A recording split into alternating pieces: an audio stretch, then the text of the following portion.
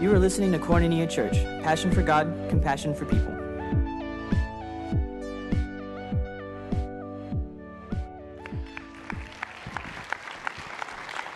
I guess it's my turn now. Good morning, everybody. Thank you so much. It is an honor to serve in God's house, an honor to serve distinctly here at Koinonia Church, and this particular church, a church that I love and have been a part of for a long time now, and to serve alongside a wonderful staff. So thank you, Kristen. Thank you, Daniel. Thank you, Deb, for that prayer. We love you guys. Thank you, thank you. We are in a series called A Season of Prayer and Intercession. If you haven't noticed, you've been around for a while. We're doing some prayer. We're learning how to pray in a new way, in a deeper way. We're learning how to intercede and storm heaven and reach out for what God has for us. We've been in this series for 6 weeks now. We're going to bring it to a conclusion today.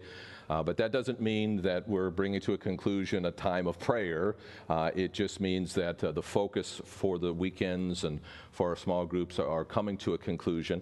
If you've noticed over the last year, we've actually been focusing on prayer throughout the year. We're going to continue to do that because I believe God is building something in this house and wants us to redig the wells of prayer in our personal life and in our corporate life because there's something, and this is something that God is doing, I believe, in the church at large, not just here at Koinonia. It's not a unique call to Koinonia, although it is a specific call to Koinonia for us to be a house of prayer. That's what we're called to be as a church. And I see across this nation, I see that focus happening in many different congregations. I see that move happening, that God is once again, He's stirring and preparing His people. He's reminding them of the fundamentals to go back to the thing that He's called us to do because He's preparing us for what He is going to do next. And God is always going to do something next. And He is preparing a time for us and for the church. And it's not over. The end is not here yet. Have you noticed? There is still time for God to do the work that He wants to do in the earth. And there remains many to come into the house of God. There remains many to be saved and to know Him. And He's preparing the earth for that purpose. Just to remind you where we're at, of course, this is a season of prayer and intercession. Which means not just a season of these 6 weeks, but it's a season that God has called us to. Since Jesus came to the earth, He established a season or an age of prayer and intercession. And the way that God works on the earth today is He works through His church, and He works through His church through obedience, and He works through His church through prayer. And He has told us repeatedly, Jesus said, hey, listen, you need to understand the way that I want to actually be released into the earth is through your invitation. God, would you come? Would you have your will? Would you have your way in my family? Would you have your way in my life? Would you have your way in my church? Would you have your way in my community? We actually are cooperating with God through prayer and through intercession. We're standing in the gap, drawing God's promises, all the good things that He wants to do in the earth, and bringing them into the situations of our lives that are broken.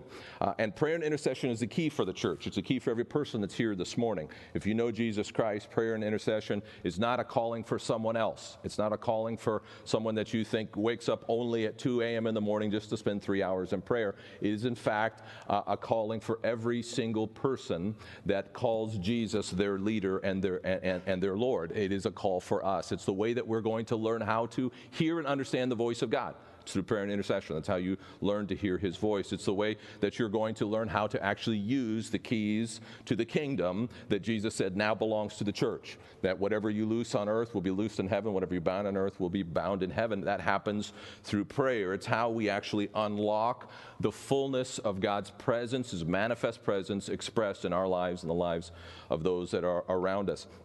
If you notice, if you look at Scripture, it's pretty powerful when you look at what prayer does. Paul says, if you're struggling with worry and anxiety, pray. And God's going to give you peace that surpasses understanding. James said, are you sick? Confess your sins one to another and pray, and you will be healed.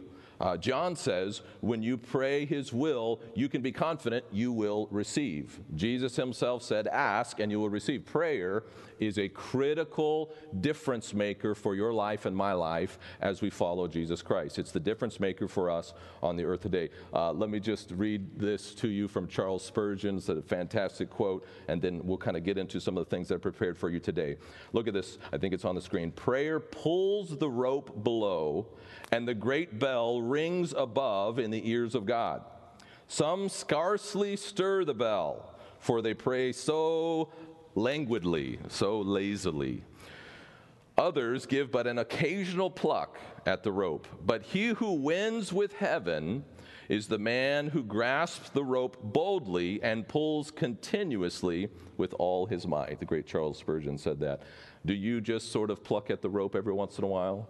Do you make that great bell move in heaven? Are you learning how to begin to pull on the rope so that you actually can move heaven, so that it actually draws down into earth, into your family, into your life, all the things that God has for us? The only way that we're going to do that is if we learn how to move in prayer and intercession. Now, today I want to talk to you for a little bit. My plan was and is today, although we'll see how much we get to my plan, is to talk to you for a few minutes about a pattern that I think you'll find practical of prayer and intercession for our families and for those that are praying around us. But before I get into that, I want to sort of step aside from the notes, if I can do that, and I just want to talk to you about spiritual opposition for a moment. And in many ways, we talked about much of this last week. We've been talking about it all along. This is not a new topic.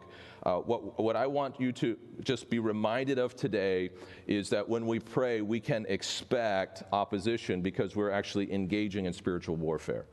And so as we stir ourselves in prayer, as we begin to make declarations, as we pray the word of God back to heaven, as we ask God to do his will, pray according to his will, I want you to know you can expect that you will be opposed in receiving everything that God has for you.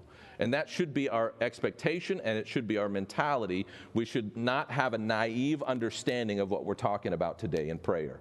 We're not just talking about just saying a few things and then suddenly everything falls into place. What we're realizing is that we are engaged in war as the people of God on the earth today. We're surrounded by a broken, fallen world that is under the power of the enemy, of the evil one. We are dealing with our own flesh. We're dealing with the spirit of the world. We're dealing with oppositional forces all around us. We are an army here in territory that oftentimes does not belong to us, and our job is to take territory. And territory is not taken unless you actually fight for it, unless you push against the opposition. Ephesians 6:12, many of you know this verse. It says, we're not fighting against flesh and blood enemies. We make that mistake so often.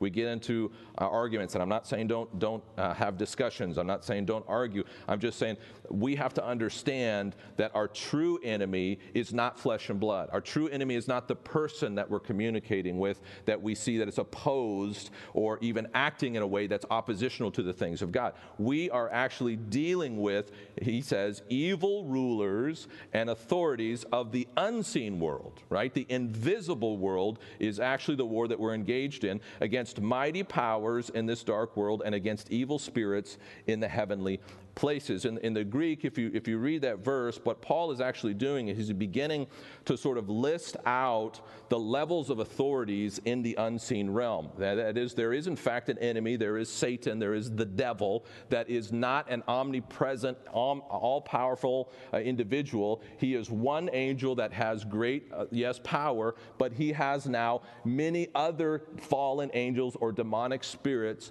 that are organized and arrayed in the supernatural realm, in the heavenlies, and their desire is to oppose every good thing that God wants to do on the earth. There is actually opposition at all times to the things that God wants to do. Now, when we talk about opposition, I just want you to know that if you think the enemy is going to give you a hall pass to walk through life and receive the full goodness of God without a fight, you need to wake up. So if you're not awake this morning, or if your neighbor's not awake, just take your little bony little elbow right there and just kind of jab it into with the love of Jesus, and just say to your neighbor, hey, wake up a moment, we're at war. Wake up a moment, right? Don't fall asleep. This is a time to engage. This is not a time to fall asleep. This is not a time to just sort of just go with the flow. We have to understand that all the people of God are called to get in line with what He's doing. And this is an all call, as we have been talking about over and over again, for the church here at Koinonia Church, whether you're in the house this morning, whether you're watching online. This is an all call for every follower of Jesus to get ready, to push, and to do your part. Don't fall out. Don't get lost. Remember, you're called, you're chosen. God has a plan for you. He's got work for you to do. He's got prayers for you to pray. You have something that He needs you to do, which is to open your mouth and to begin to be in obedience to Him, to begin to declare some things and to walk according to His way. And I want you to know, Jesus was opposed. Paul was opposed. Each one of the disciples were opposed. And you had better expect opposition as well.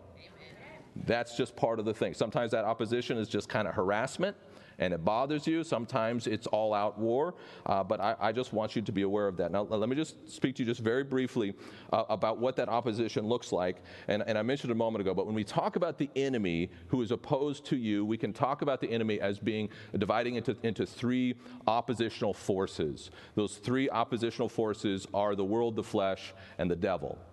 I think I have them arranged as the flesh, the world, and the devil. And I want you to be aware of this, because when we talk about the enemy, we need to be sophisticated enough to know that you don't have a little devil on this shoulder and a little angel on this shoulder that are just sort of talking to you about which way you should go and which decisions you should make. There is actually a number of things that are aligned together in opposition to the will of God in your life. Now, the flesh, when we talk about the flesh, that is your carnality. That is this fallen nature that you have, not just your physical being, but the physical being represents a broken, a sinful being that's affected by the nature of sin. Your flesh, which is internal to you, I wish sometimes we could cast it out, but to some extent you are stuck with the body that you're in. Your flesh, have you noticed, talks to you. And it oftentimes, and most often, will speak in direct opposition to the will of God in your life. Your flesh is things like destructive habits and patterns that you've built up in your life. It's the tendency that we have towards laziness and procrastination. It's selfishness. It's all of those things that are part of our fallen sin nature that this body of flesh that we're in, that we war against. That is, when we talk about the enemy, in one sense, that is the enemy. That's your flesh, because your flesh is always going to tell you, do what feels good, do what's convenient, do the thing that will make you happy, and it's always in opposition to what the Word of God says. So you need to know that's internal to you. That's not the devil working in you. That's actually your flesh that you got to deal with. I don't know about you. I got a flesh. Right? And it speaks to me, and it's always telling me some way around the will of God. And you need to deal with the flesh. And Paul says you got to beat the flesh sometimes. You got to beat it into submission. You got to put it into training. You got to arrange things in your life so that you understand how to build new kinds of habits that are going to align yourself with the will of God. Secondly, the world is a part of that oppositional force that the enemy uses. The world, the Scripture talks about the spirit of the world. Now, the spirit of the world is outside of you, but very oftentimes it has been internalized by us, right? The spirit of the world is all around us, and we see its influences at all time. We see it through media, we see it through friends. There's an environment in the world that, because we live in the world, it begins to affect our thinking, the way that we view things. It's almost like a set of lenses that we put on our eyes. So the spirit of the world is natural thinking. It is human philosophies. It's naturalistic worldviews. It's a sense of doubt that we have whenever we come to the things of God, and we just go, that can't be true, that can't be right.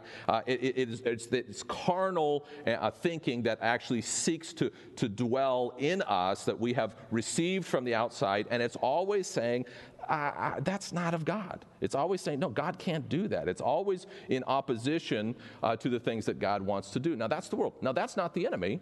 I mean, although it is an oppositional force that is part of the enemy, but that's not Satan. The third oppositional force is, in fact, Satan and his all of his demonic forces, all the spiritual realms that are in opposition to God's will in your life. Now, when we talk about the enemy, then, of course, we're talking about all three things. When we talk about the enemy, we're talking about Satan. I just want you to know that Satan probably has never come and directly opposed you as an individual. I'm not saying that he hasn't, but the reason I say that is because, number one, Satan can't be at everywhere at all times. Satan is a limited individual. He's an angel. He's created being. He is not equal to God in any way, sense, or form. He is always limited. He doesn't know everything. His power is limited. And so Satan has to choose where he goes and where he invests his energies. Now, he is the head of the demonic mafia. Okay, there is, in fact, he's got troops arranged just like a cartel or anything else that has a head and many different henchmen. That's the way that the enemy works. Now, that Satan has probably invested himself in people that have the greatest influence in the world. All right, Satan, I'm sure, was directly involved with Hitler. Right? There's some things that Hitler somehow got in his mind and was directed that seemed like probably he was influenced by Satan. But when we say the enemy, then of course we have to remember that there's all kinds of other spiritual demonic forces that are in fact at work. Now, I'm not the kind of Christian that sees a spirit behind every bush. But the reality is that we are actually supernatural beings, that we are in a physical world, and there's another world that we can't see with our natural eyes. And that other world is very real. And spirits actually, they're attached usually to territories. And so the way spirits gain authority is they gain authority by human beings giving them authority. And so there's a spirit, for example, of wickedness that desires to pollute us as individuals. There's a spirit of lust, for example. Now, the spirit of lust has authority in your life when you actually begin to cooperate with it by beginning to sin, by receiving and choosing to do things that stir up lust. And after a period of time, when we have agreed with the enemy over and over again, we've actually handed him a level of authority in our life that then he can come in and say, no, that's my territory, which is why oftentimes we find ourselves, all of a sudden we're going in the right direction. Man, bless God, we think we're doing well. Hallelujah. We're praying, and then all of a sudden a thought comes into our mind, and we are pulled out of that place where we're really feeling like we're in the Spirit of God, and the spirit of lust pulls us in another direction, and we are now fully engaged and doing things that we didn't want to do before. We go, what? How did that happen? I'm a child of God. Well, there has been authority that has been given that has now been actually in operation in your physical body through habits and all kinds of other stuff, and because we have agreed with the enemy, we've given him a level of authority. Now, that's how spiritual authority begins to happen. Spiritual authority often happens in territories when people worship a certain god or deity, when people worship money, when people worship fear, all kinds of different things, then they give spirits authority in certain regions. So if you think about places in the earth where they have done human sacrifice and worship to a deity, to a false god, you better believe that there are spirits that are attached with authority, territorial authority in that particular realm. If you have regions of territory where people have attacked in a sinful way, perhaps other people, there's been massacres that have occurred, you better believe that the enemy has loved that, and he has set up territory in that place and claimed it because there's been blood that has been shed, and there now has a spiritual authority that's standing there until the people of God come and begin to break those authorities, right? And so the enemy is always looking to gain authority in your life. He's always looking to gain territory in this area. And part of what we're doing is we're not any longer being naive to the way that he works. We're no longer going to be just sort of acting as if it's all good and we can pretend as if it's all easy. No, we're engaged in warfare. The good news is we know who wins. The good news is the enemy's time is short. The good news is that the scripture tells us, resist the devil and he will flee. So it's not that, we're not talking about this so you would be afraid. We're talking about this so that you would be prepared for what you are going to face when you begin to be at war against the enemy. When you start to say to the enemy, you can't have my kids, then there's oftentimes things that start to happen with your kids. They start to do stupid things. And you go, oh, my prayers, they're not working. And as a matter of fact, they are working, and the enemy is being stirred up. and he's beginning to oppose you in a way because he does not like when the church begins to step into its role. The enemy will leave you alone as long as you stay in the territory that you're at.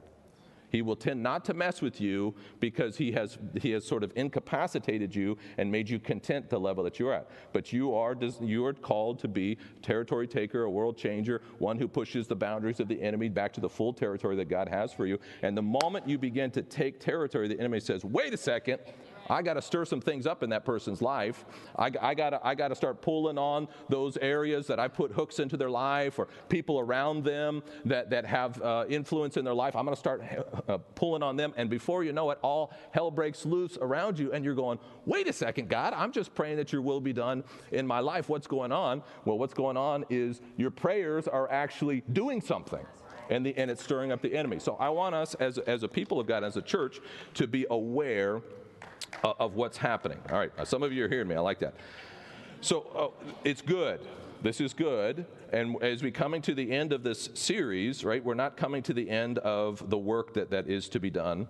And as we have been, and part of what's going on, and I say this because a number of people over the last, I would say, 2 weeks have come and told me that as we have been striking the target as a church, we're doing that on weekend services as we focus, we're doing the small groups, we're doing it prayer times, Friday morning as we gather together corporately and we pray, you're praying in different, that the enemy doesn't like it. That the enemy is actually beginning to be stirred up. And when people have seen visions, they've had spiritual dreams, I've had people contact me and they're perceiving that the enemy doesn't like what Koinonia Church is doing. I like that. I like that. And I just want to encourage you today that the way forward is for us to continue. And I want to encourage you today, and I'm going to invite Josh Cordero to come up and share for a few moments. Josh came to me this week and he shared some things with me that he had perceived and seen, and he did some things that I think were very insightful that I want to make sure that we underline today. And so I'm going to shut up and I'm going to let him talk, and then I'll come back in a second. Good morning. I'm going to start with this little story. On September 18th, my family and I came to church, and I'll just set the stage. We were having a good morning. Slept well. We got our drink at the 111 in the lobby. My son was in a good mood. Everything's going great. Worship was powerful. Sermon was fantastic. Then Andrew started to pray. And I can't even tell you in hindsight what it was he was praying about, but initially I began to feel the Holy Spirit manifest in such a profound and powerful way. But then there was this drastic shifting in the whole room. My wife began to feel it too. My wife, Sarah, she began to feel physically sick, like she was going to vomit. And she had to combat it with prayer. And she told me later she didn't even remember what Andrew prayed for. She just started rebuking powers of darkness. She began to rebuke demonic forces that she could feel were just manifesting in the room. And I had a different response. I began to feel anger. All of a sudden, these wounds, these transgressions of past hurts within the church began popping in my head. Some of these things were over 10 years old. I hadn't thought of. Things I just pushed down, didn't fully deal with, but maybe you even call it maybe inconsequential at that moment. It was a sliver of what it once was, but I had just shoved it down, and like a floodgate, they just burst open. And I became tone deaf to everything that was being said. I just thought of what this person did, and what that person did, and that offense that happened, and the anger turned into rage. I knew this had to be something demonic. Where's this coming from? It just poured out. Everything was rushing through me. It became so angry. I even lashed out at my wife when she looked at me like, what's wrong? And I couldn't even pull myself out of it. Finally, I broke down crying. I told my wife, I need help. Pray for me. I don't know what's happening to me right now. This isn't me. And she began to pray, and I began to slowly come out of it. This went on for days, kind of slowly creeping out of this feeling. And like, God, okay, God, what haven't I done? What do I need to do to deal with this? And God initially gave me an answer I didn't expect. He said, go to Andrew Cromwell and ask for his forgiveness. And I said, what? For what? What did I do to the church? This is about what's been done to me. And God told me, unless you do this, you are useless to me at Koinonia. And suddenly he began to put on my heart all the grumbling and gossiping. And, I don't agree with that. I would have done that differently. I don't like how they handled that. I became so offended by these minor trespasses. I built up a wall that made me tone deaf to everything that God wanted to impart to me through the leaders of this church. And I didn't want to do this, to be very clear. I'm like, well, God, I'm praying about it. I'm asking you for forgiveness. Didn't I deal with this already? No. For days, he reaffirmed this. Go and talk to him and ask for him for your forgiveness for what you have done. So he and I met. We had a little chat. And I asked for forgiveness, and I said, and I think it's so appropriate that Kristen Champlin led us in what we talked about this morning. I asked for his forgiveness, and I said, Pastor, I'm going to be praying for you. I'm going to be praying for your wife, your children. When our leaders fail, we fail as a church. And I think right now, one of the single biggest threats against Koinonia is a spirit of offense. And I know that on that day, when Andrew initially began to pray, the enemy was stirring. He was desperate.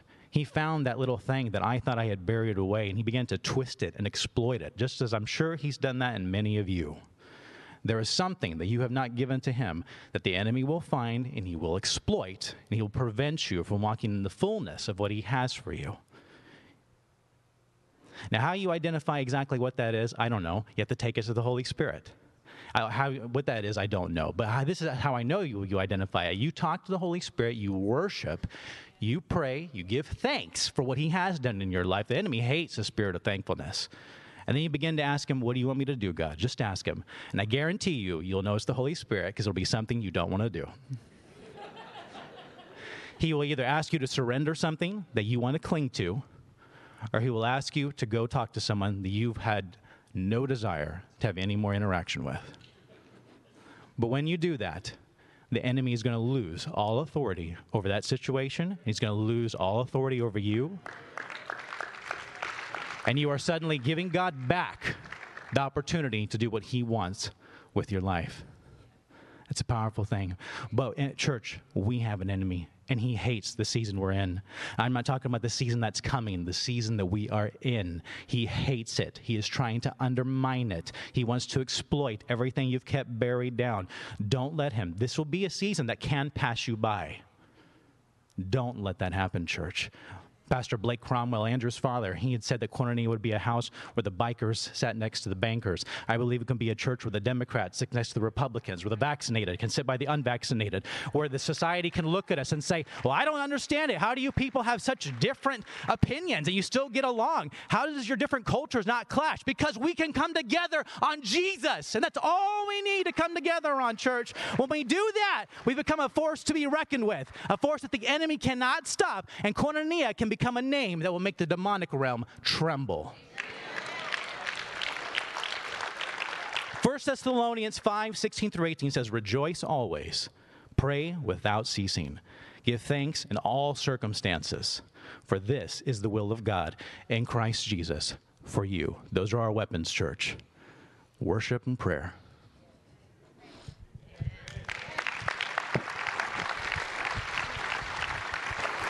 Thank you, John. Excellent, excellent.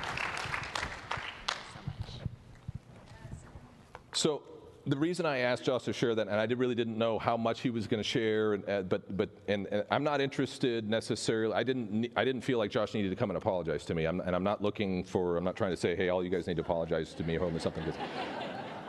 I want you to hear the principles that we're dealing with, and what he's talking about, and oftentimes what is stirred up by the enemy when we begin to take territory is number one, offense.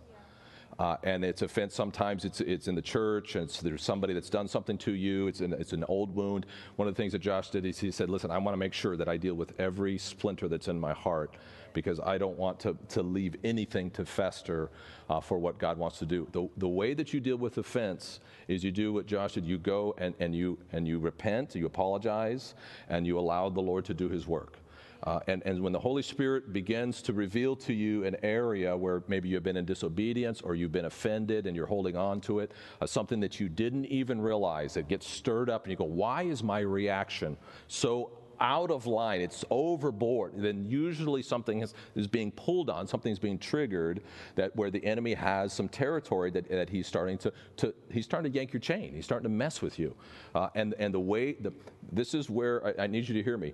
The way of the cross is the way of repentance and death to personal rights, to personal offenses, to personal bitterness, to personal selfishness. This is the way of the cross. I'm not talking about puffing yourself up so you're acting more strong with the enemy. I'm talking about going down to the cross and saying, Jesus, you're the one that has defeated the power of the enemy. And so I'm gonna once again allow you to do the work that you need to do in my life to uproot every wicked thing, that's every wicked way that's inside of me, everything that's in disobedience, every time I've been offended and wounded and it has been guarded in my heart. Lord, would you take it out, and I'm going to yield and submit. I'm going to die so that your power can live in me. That is the way that we win the victory. That is the way that we win the war. It's opposite of the way that the world works. Right? The world doesn't work in this way. The world tells you, you got to puff yourself up, you got to act more strong, you got to push through. I'm actually talking about when we begin to see what the Holy Spirit is speaking to us, we deal with repentance and obedience, and then we get back into the battle.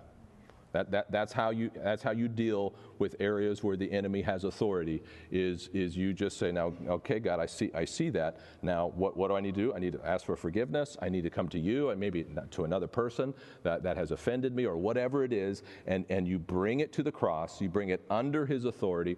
You begin to do what he tells you to do, which is to forgive and to be obedient, and that actually begins to break the power of the enemy. And so then you can actually have all confidence that we're coming back, and Lord, I've dealt with everything I know how to deal with, and I'm coming back under your authority and under your blood, and we're going to continue to do war against the enemy. Now, you better believe there'll be maybe something else that he reveals to you, because there's always deeper levels that he's going. There's always deeper levels that he's going to work on. It's called sanctification. The scripture says this is the will of God. It's your sanctification, your transformation, you becoming more like Jesus, you increasingly, his life being revealed inside of you as you are crushed, right, in a beautiful way, so that his beautiful oil can come pouring out of you. That is the way that we will, in fact, defeat the enemy. And so I just want to spend just a few moments together with you, maybe 60 seconds, 90 seconds, 120 seconds with you, just praying together corporately in this area, and just continuing to press, asking God to reveal, asking God to speak to us about areas that we need to deal with, but also continuing just to press against me and say, enemy, you're not going to win this battle. Satan and all of your forces that are opposed, all the deeds of darkness that you desire to do, all the wicked things that you have, those things are coming down in Jesus' name. We're not going to allow those things to rule and to reign in our lives and in our families and in our communities. This is the territory here in this place. This county belongs to Jesus Christ. This county is not going to belong to the enemy. And while he has measures of authority, we're taking territory in the name of Jesus. 2 verses that I'll just put up here. I think they're on the screen, and then we'll pray together. And I've quoted maybe both of them this morning. James 4:7 says, submit yourselves to God. Submit yourselves to God. That means come into alignment with him, obedience with him. Repent for those things where you're out of alignment, the sin that has beset us, those things that we've gotten tangled up in, the willing disobedience and unwilling or even unknown sin that we fell into, whatever it is, we're submitting ourselves to God. I hear you, Lord, and I'm saying yes to you. I'm going to do what you want me to do, even though I don't want to do it, even though it feels uncomfortable, even though sometimes it doesn't make sense, right? Josh didn't need to come to me in a natural sense. I didn't have an offense against him, but what happened was he submitted himself to God, came under a principle that allowed then God's goodness to flow in a fresh way in his life. And so when God tells you to do something, just do it. Just do it. Submit yourselves to God. Resist the devil. Somebody say submit. And resist. Submit yourself to God, resist the devil, which means, I'm getting back into the battle. I'm not going to listen to what you say. I'm not going to do that way. Yep, I messed up. Now I'm going to submit once again to God, ask for cleansing and for healing and new empowerment, and I'm going to resist once again. Enemy, you're not going to have your way in my life. Resist the devil, and what's going to happen? He, will you read it with me, will flee from you. My dad used to say the enemy is a short-term fighter. We see that throughout Scripture. He can't handle a long-term battle. He works in short spurts. He has energy just enough to push and push and push, and the moment you're about to break and you continue to fight, he runs out of energy, and he's going to leave. And so you submit yourself to God, resist the devil, and he will flee from you. When we pray and we begin to declare and we begin to push, what we're doing is we're resisting spiritual darkness. We're resisting, and we're saying to the enemy, you're not going to have this territory. You're not going to have my life. You're not going to have my kids. You're not going to have my family. You're not going to have this community. You're not going to have this church. We're not going to give in to you. We're resisting you, enemy, by the power of Jesus Christ. His blood was shed so that we could live in freedom. He came to declare a new day, a day of freedom for us, a day of freedom from bondage and addiction and brokenness, a day of freedom where we can once again see things that we didn't see. And we're resisting by the power of God, right? By the power of the Word. And we're saying, you're not going to have your way. And after a while, he just goes, man, this is a little uncomfortable. I'm just going to go ahead and go somewhere else for a while. I'll bother somebody else that doesn't know how to pray. I'll bother somebody else that doesn't know how to resist. I'll bother somebody else that is willing just to sort of go with the flow. Romans 16:20, the God of peace will soon crush Satan under your feet. The God of peace will soon crush Satan under your feet. I knew I wouldn't get to any notes this morning, but that's okay. I wanted to end in prayer anyway, so would you stand to your feet? And let's just be the church of God, the church that God has desired us to be and called us to be. What we're doing right now is we're doing a corporate prayer, corporate warfare. And as I have encouraged you before, we're going to lift our voice. So this is not silent prayer. This is actually noisy prayer. And the more noisy it is, the less you can hear people around you, and the better that is. If you got a prayer language, begin to pray in your prayer language. And let's just begin to do war against the enemy. Let's just begin to declare that the territory that the enemy has taken, he's no longer going to win the victory.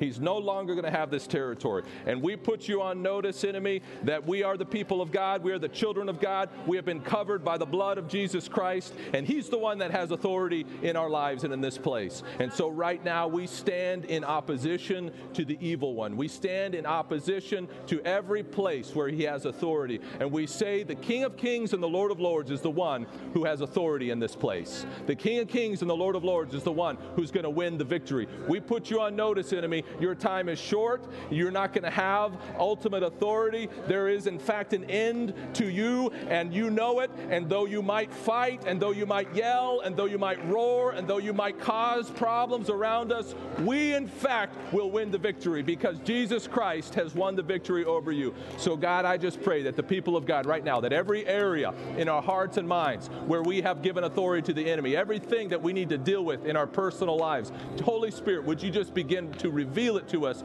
so that we can submit to you, so that we could make us a people of willing to submit, a people who would be willing, Lord Jesus, to continually come to the cross of Jesus Christ.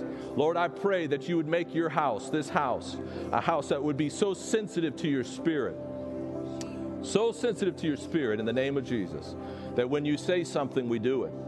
That when you whisper something to it, Lord, or to us, that we would just move, that we would be obedient, that we'd say, yes, God, what do you want me to do? Just like we heard this morning as Alfred encouraged us, Lord, that we're listening as Samuel did to the voice of the Lord. And though it whispers to us, we would say, yes, Lord, your servant is listening. Make us a quick and ready people to hear your voice, to hear your voice, to hear your voice.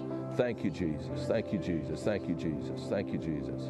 Thank you, Jesus. Thank you. Now as we begin to close right now, I just want us to begin to war in the supernatural realm for those who are lost within this county, those who are far away from God. And I just want you to begin to speak to spiritual opposition, to spiritual darkness, to wickedness that is holding people in chains, to addiction that has people caught up in the flesh and they can't get out of it. And we're speaking right now, spirit of opposition. We're speaking to darkness. We're saying in the name of Jesus, there's one that's greater than you. In the name of Jesus, Kings County belongs to Jesus Christ. We declare that the four corners of this county don't belong to the enemy. They belong to Jesus Christ. And we're speaking right now to darkness and we're saying, Jesus, would you shine your light over the hearts and minds of those who cannot see you, those who are captured in chains of darkness. Would you begin to shine the light? Would you wake people up from where they're at right now, that they would be suddenly aware of their need for you, that they begin to rush into the walls of the churches. They begin to look for Christians who could tell them the truth of Jesus Christ. They would begin to seek, Lord, your truth and your ultimate reality.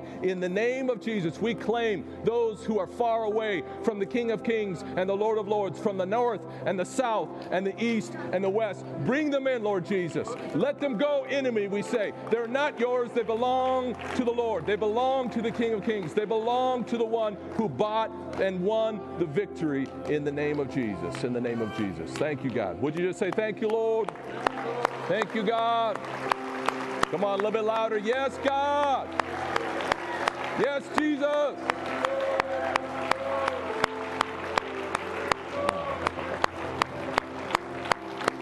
All right, if I'd have the prayer teams come down. If you need more prayer, come up. If you need to do some business, do business. But I'm out on time, praise God. Prayer works.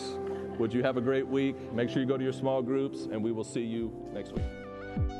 Thanks for listening. Hope you enjoyed the message, and we hope to see you on a Sunday at 9 or 11 a.m. Visit us online at kchamford.com, and if you want to support our ministry, click Give. Koinonia Church. Passion for God, compassion for people.